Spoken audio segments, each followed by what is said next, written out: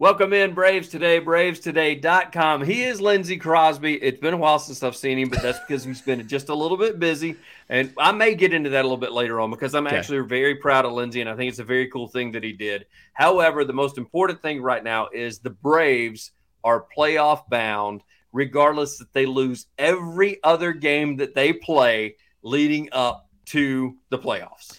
The Braves had a little small champagne toast in the clubhouse on Sunday after the game because they have officially locked up a playoff spot. Obviously, they're not done, but they are officially in the playoffs. They're saving the champagne shower and everything for when they clinch the East, and the magic number is 6. And you need 3 victories over the Phillies to do that. So you play 2 on Monday, 1 on Tuesday, 1 on Wednesday. Conceivably, you can clinch in Philadelphia if you win 3 out of 4. Well, and the thing is that's the next point that's on the list, Lindsay, is you clinch the NL East, and you could possibly, I'm not saying, we've already talked about it's hard to sweep a team. Yeah. You get a sweep, you could possibly even clinch home field advantage if the Dodgers don't do well as well. Yeah, you have you're up 6 games on the Dodgers. You don't play them again this year, so you just have to finish 6 games above them. And if you so pretty much if you both teams win every game, when you play 154 or 156, when you win 156, you're done. You've won it. There's no way they can catch you. And so if they drop a couple and you win the whole thing, you can start clinching home field as well. But for the NL East, the ideal scenario to me, they have an off day on Thursday. It's Wednesday's a getaway day. They'll leave Philadelphia. They'll fly to Miami. They'll have the off day in Miami and then play on Friday. So honestly, the goal should be win 2 out of the first 3 on Monday and Tuesday, and then win Wednesday, celebrate Wednesday night on the plane. You have a day in Miami to sleep it off, and we don't get that weird lineup you always get the day after you clinch where it's full of backups. You can just go back to the regulars on Friday.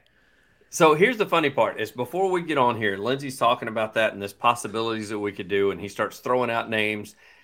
I got to be honest with you. You put a gun to my head and you started asking me last year and year before, like what names were out there, and you threw out a name. I mean, we will start throwing out catchers that I've never heard of. It's almost like we trade for people to bring them in and give them some playing time as a tryout. But I know you can't do that, but I'm just saying you were throwing out name. Austin Riley was playing first at one point last year, which I completely forgot about until you brought it up. Was the starting catcher. You were giving so many guys days off. Yeah, when you won the East. And it's always like that. Any team that wins their division, they party that night. The next day, the lineup is just full of all 5 guys of your bench are starting the next day. You're going to see an outfield of like Kevin Pillar, Eddie Rosario, and Forrest Wall is going to be your starting outfield the day after you clinch. You're going to see Luke Williams playing shortstop. It's nuts. The thing is, I absolutely love it too, because some of these guys do need some time before the playoffs get here. Because you mentioned Wall, for instance. I mean, they've talked about it all year long. They want to bring him along because they're going to need him in pinch running situations because that's what you need in the playoffs. So you need those guys to get a little bit of time. All right, let's talk a little bit about. And we've seen Snit try some things like that. So in the series against the Pirates, we're about to recap that. Travis d'Arnaud got 2 consecutive starts because Snit wanted him to have that muscle memory of playing back-to-back like that in case they need him to do it in the postseason because it's been so long since he started multiple games in a row. So, they're starting to think about, okay, how do we work other guys in to make sure everybody's fresh and hot for the postseason? Yeah. And the thing is, because you don't want to bring a guy just dry off the bench, and that hasn't had any experience whatsoever. Speaking of the Pirates, let's mention that a little bit. Is that series, I did not realize that what was really in it for the Pirates. The Pirates, as I'm coming up and I'm listening, I told you that I was on the road, so I was listening to the Braves broadcast, I was listening to radio, listening to the stream, and how well the Pirates have done against everybody but their own division. And this basically was kind of make or break today. This would have given them a winning record if they would have beaten the Braves in the final game of the series, and instead they don't get that. However, the Braves, the pesky Pirates, the pesky St. Louis Cardinals, all these teams that don't do well in their division seem to turn it on for the Braves. The Braves have a target on their back. Everybody understands this is the best team in baseball, and we're going to bring our A game. It's like when you watch in the NFL, when you go to take on the Chiefs. It used to be the Patriots. Now it's the Chiefs. You go to take on the Chiefs, you play your A game. Yeah. You pull out all the stops, you empty the playbook, you do all of that. That's how it is with the Braves. Everybody says this is the best team in baseball. We want to do everything we can to beat them. And so you see things where you'll struggle weirdly. We had to win on Sunday to win the season series against the Pirates. Like, it happens. Yeah. Speaking of best in baseball, going back to what we talked about a little bit a while ago, talking about how 6 up on the Dodgers, 3 up, I think, going into the day. I don't know where they stand as far as today is concerned when we do this pod. With the Orioles, I think it was 3 up for the best record in baseball as well. So still 3 up. They're 90-52. Atlanta is 93-49. So technically 3.5 games. So the Braves still could walk away with that as well if they continue to do well as far as who they face in the future. Speaking of the Pirates, Snit tossed. This is something I've wanted all year. I don't know why. I think it's because I missed the Bobby Cox years. He seemed to be super upset. And that's something Snit's known for taking care of his guys, right? Like, he is. Like he is a manager's coach, and every now and then he likes to just kind of remind the guys, like, hey, I'm going to have your back if something stupid happens. And so he went out there, he threw a fit, he got thrown out, he got his money's worth. He absolutely did. And he was technically right. They had warned both sides, and then They did. And I don't think the hit by pitch was intentional, but he's right that after you've warned them, when there is a hit by pitch, you're supposed to throw the guy out who does it. And so, like, I get it. And I'm not saying that, like, I understand why they didn't throw him out, but he technically was right. And so he got his money's worth, but he showed the guys, like, we're not going to let them do that stuff without pushing back on it. I think that's the big takeaway from this is we're going to stand up to you guys. At one point in time, if you read his lips, he said, if that were my guy, you would toss him. And he's right. I mean, if that's a Brave that throws against a Pirate, because the Pirates I don't know if they went after Acuna earlier in the game. I'm not going to go that direction. I'm just saying there was a little bit of jawing back and forth. However, if the Braves had retaliated in that scenario and hit somebody, you absolutely would have seen that Braves pitcher get thrown out. And so because of that was Snit's point, and he's right. And so I think this was one of those ejections that was more messaging than anything. He was telling the guys, I'm going to stand up for you. He will also happen to be right. And this thing with Snit is he doesn't always want to get thrown out of the game because he wants them. He wants to make sure that he can still help the team win. He understands that he is useful because of his experience and everything like that. But this was the perfect storm of a chance to give a message to my guys. And I'm also right. Yeah. So in that situation, I guarantee you that's an ejection that MLB will not fine him for because he was technically correct, which is the best kind of correct. Is technically correct. Exactly. A series win is a series win. I mean, I don't think a lot of people realize how good the Pirates are. Their record doesn't show it. However, one of the reasons being, I saw this today. I saw this statistic. I was absolutely shocked by it. In their own division, they've only beaten the Cubs one time all year long. And, of course, that's in their division. So that's where a lot of their losses accumulated, having to play. It's like the Braves and Phillies playing each other over and over, and the Braves and Marlins playing each other over and over. The Pirates, same thing with the Cubs, only getting one win out of it. However, now I mentioned Braves, Phillies. That's where we're headed. And it starts with a doubleheader on the opening day, and still some question marks as far as the Braves are concerned, except for game one. I think we're all set. But even as I was listening coming up as I was traveling, Lindsay, that even the radio crew is not real sure who's going to do game one and who's going to do game two. So a lot of undecisives as far as the opening day. There's been a lot of changes in the Braves pitching schedule. So last week, when you called up Darius Vines, the idea was he can be there in the bullpen if we need him, but we're going to have him start on Saturday. Spencer Strider gets blown up by the Cardinals. Darius Vines has to come in the game, pitch in relief. They use him again on Friday, and then they call up Dylan Dodd to start on Saturday. Saturday was Charlie Morton's scheduled start day. That was normal rest for him. they pushed him back to Monday so that him and Strider could do the doubleheader.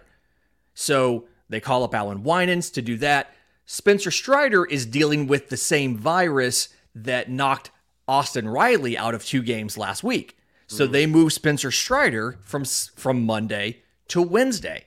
But now you're in the situation of Michael Soroka shut down for the year. He's not an option. And by the way, I'm not happy about how that played out. I wrote the whole thing up at bravestoday.com.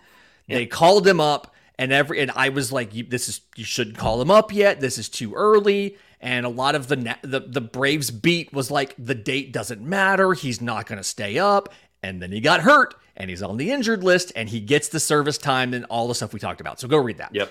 Anyway, so Charlie Morton starting, the official list on the Braves website has Charlie Morton starting game 1 versus Taijuan Walker. Right. Game 2 is TBD. Max Fried is on normal rest for Tuesday. They're not going to throw him early. They're not this close to the playoffs. They're trying to get guys extra rest. They're not going to throw him early. Spencer Strider's moved to Wednesday. They literally don't have anybody for Monday. Vines pitched on Friday. He can't pitch on Monday. Dodd pitched on Saturday. Winans pitched on Sunday. Schuster pitched on Friday. I think it's Friday in Gwinnett. And so they literally don't have somebody to start on Monday in game 2. I think you're either going to see a transaction to try to get someone. I really think AJ Smith-Shawver could be an option. They've said Kyle Wright might be an option. Yes. He just broke the 50 pitch mark in his most recent rehab start. He's made 3 rehab starts. And so he is an option for Monday simply because you don't have anybody else. Atlanta had all of these guys they were using as 5th starters, and every single one of them, Schuster, Dodd, Vines, Winans, they've all pitched in the last 3-4 days. And so this is not a place Atlanta's been this year. And you don't want to plan on a bullpen game when it's game 2 of a doubleheader, but you get an extra guy up on the roster. So you can make Wright the extra man on the roster, and then when you're plan to piggyback him with somebody like AJ Smith-Shawver, and then when you're done, you could send Shawver down and Wright could stay on the roster. So let me give you a scenario of what Braves fans will get absolutely bananas over. Okay. What if Kyle Wright comes in and throws 50 pitches of no-hit ball against the Phillies? Don't say that. He faced the Worcester Red Sox and went 50 pitches, was 3 2/3 with 1 hit, 2 walks, and 7 strikeouts. That's what I'm saying. And just telling you, 50 pitches of no-hit ball. I feel like the Phillies' offense is a little bit better than Worcester. But it's game 2. They've already played a game. Game 2. They're a little. It's still hot in Philly. I'm sorry, we're not in fall weather yet. What if they're a little worn out? What if they start platooning some guys in? What if they're like, hey, we need to fill in? They got a bunch of AAA guys that come and play. What if we see 50 pitches of no-hit ball Lindsay? Let me flip that for you. What happens to Braves fans if we see 50 pitches and that gets them through 1 2/3 innings with 7 hits and 5 runs? Rehab. That's all. Just more rehab. That's all that is. Don't ruin my scenario. I would love for Kyle Wright to be back. And the plan was to try to expedite his rehab so he could get at least 1 start in the regular season. I don't think the ideal scenario was him starting after 3 rehab starts after being out for 3.5 months. But if they have to use him, they'll use him. And he's a pro. We saw last year. He won 21 games. He led baseball in wins. He's a quality pitcher. I really hope that they don't push too far too quickly with him because they're desperate. And because of that, him potentially have a setback and not be available for the postseason. Because I do think a fully healthy Kyle Wright is probably a better number 4 starter than a fully healthy Bryce Elder. And that's not a popular opinion, but that's still how I feel just based on their stuff, because I think Kyle Wright is a special pitcher. I don't disagree with that. And I will say, Braves fans, I know that y'all have wanted to see him back. I think you will before the season's over with. Everybody keeps asking when. This may be a scenario where they have to now just because of what Lindsay said. However, if we don't see him on the opening the second game of the series, which is a doubleheader of the day, against the Phillies. I still got a sneaky suspicion in the next week and a half we're going to see him up at the major league level. And you never know. He may make his day. They may be holding on. The Braves, AA as well as Snedeker, they're all big on pageantry a little bit from time to time. They may want him to come back at a home series in Atlanta, so they may hold him out just for that reason alone. If they use him in a rehab start on Tuesday and they don't use him at the major league level, they could turn around and let him start either Sunday in Miami or Monday at home in Atlanta. And the way that this team feels like they like to do it, they like to give the guys a chance to get their feet underneath them on the road before they come home. So they absolutely could use him on Sunday in Miami and then turn around and let him pitch a home game the end of the week, get him a Friday night start in the home Reds and make it do the pageantry and all of that for it. So that could be the plan as well. We're literally not going to know about that pitcher until Monday morning when this pod drops and when they drop the official release to the media of the transactions they've made and who's the designated 27th man, or I guess 29th man in this case. I'm going 3 of 4, and I think we sweep the doubleheader. I'm going to go 2 and 2 simply because I don't know who that starter is going to be. But you feel good about having Morton, Fried, and Strider doing 3 of those 4, provided Strider's fully healthy after having the same virus that Austin Riley had. Provided he's back to full health, I feel good about at least 2 of 2, with the possibility of 3 and 1. I don't want to call a sweep simply because 1, I did it for the Cardinals, and look how that went. And 2, I don't know who that starter is going to be. So yeah, but I will say this: Wright and Smith-Shawver could be a decent piggyback. That could be an awesome combo game. As before we get out of here, I did want to brag on Lindsay a little bit. You went undefeated, right? Play-by-play? Yes. So I spent the last week doing play-by-play for the Double-A Montgomery Biscuits, affiliate of the Tampa Bay Rays. They went 6-0 in those games. So they have 1 series left in the year, and they have a lead in the division. They are on track to make the postseason, and I think we're going to get invited back to do the postseason as well. Their play-by-play guy was called up to Tampa. They've hired somebody new for next season, but they won't have him until next season. And so we went 6-0, and I think I might get the call to come do some postseason games for the Biscuits as well. Did you have fun? It was tons of fun. Now, play-by-play is incredibly hard. I've had Ben Ingram on the show, and let me just kudos to Ben Ingram. That is a hard job to do. He gave me a lot of advice off air because that was the first time I have ever done that. But by Sunday, it sounded fantastic. We had a great game. There's some highlights out there with us in it if you want to go look at that. It was great. He did it with Double D. We've had him on to talk about the Pirates, Daryl Dapprich. And so very cool stuff as you'll hear him do a little postseason play if they get the opportunity to. Of course, we'll have all your Braves coverage right here on Braves Today. All the written work at bravestoday.com, and you can follow us on Twitter at Braves_today. He's Lindsay Crosby. I'm Ben Taylor. It is going to be 3 of 4 against the Phillies. We're going to be celebrating in Miami. I can just tell you that right now. I love it. And we're going to see Kyle Wright throw a no-hitter on his opening. Oh, man. You talk about hot takes. Zach Blackerby is going to absolutely kill me for putting that out there. So, Lindsay, as always, I greatly appreciate your time, brother. Thanks, buddy.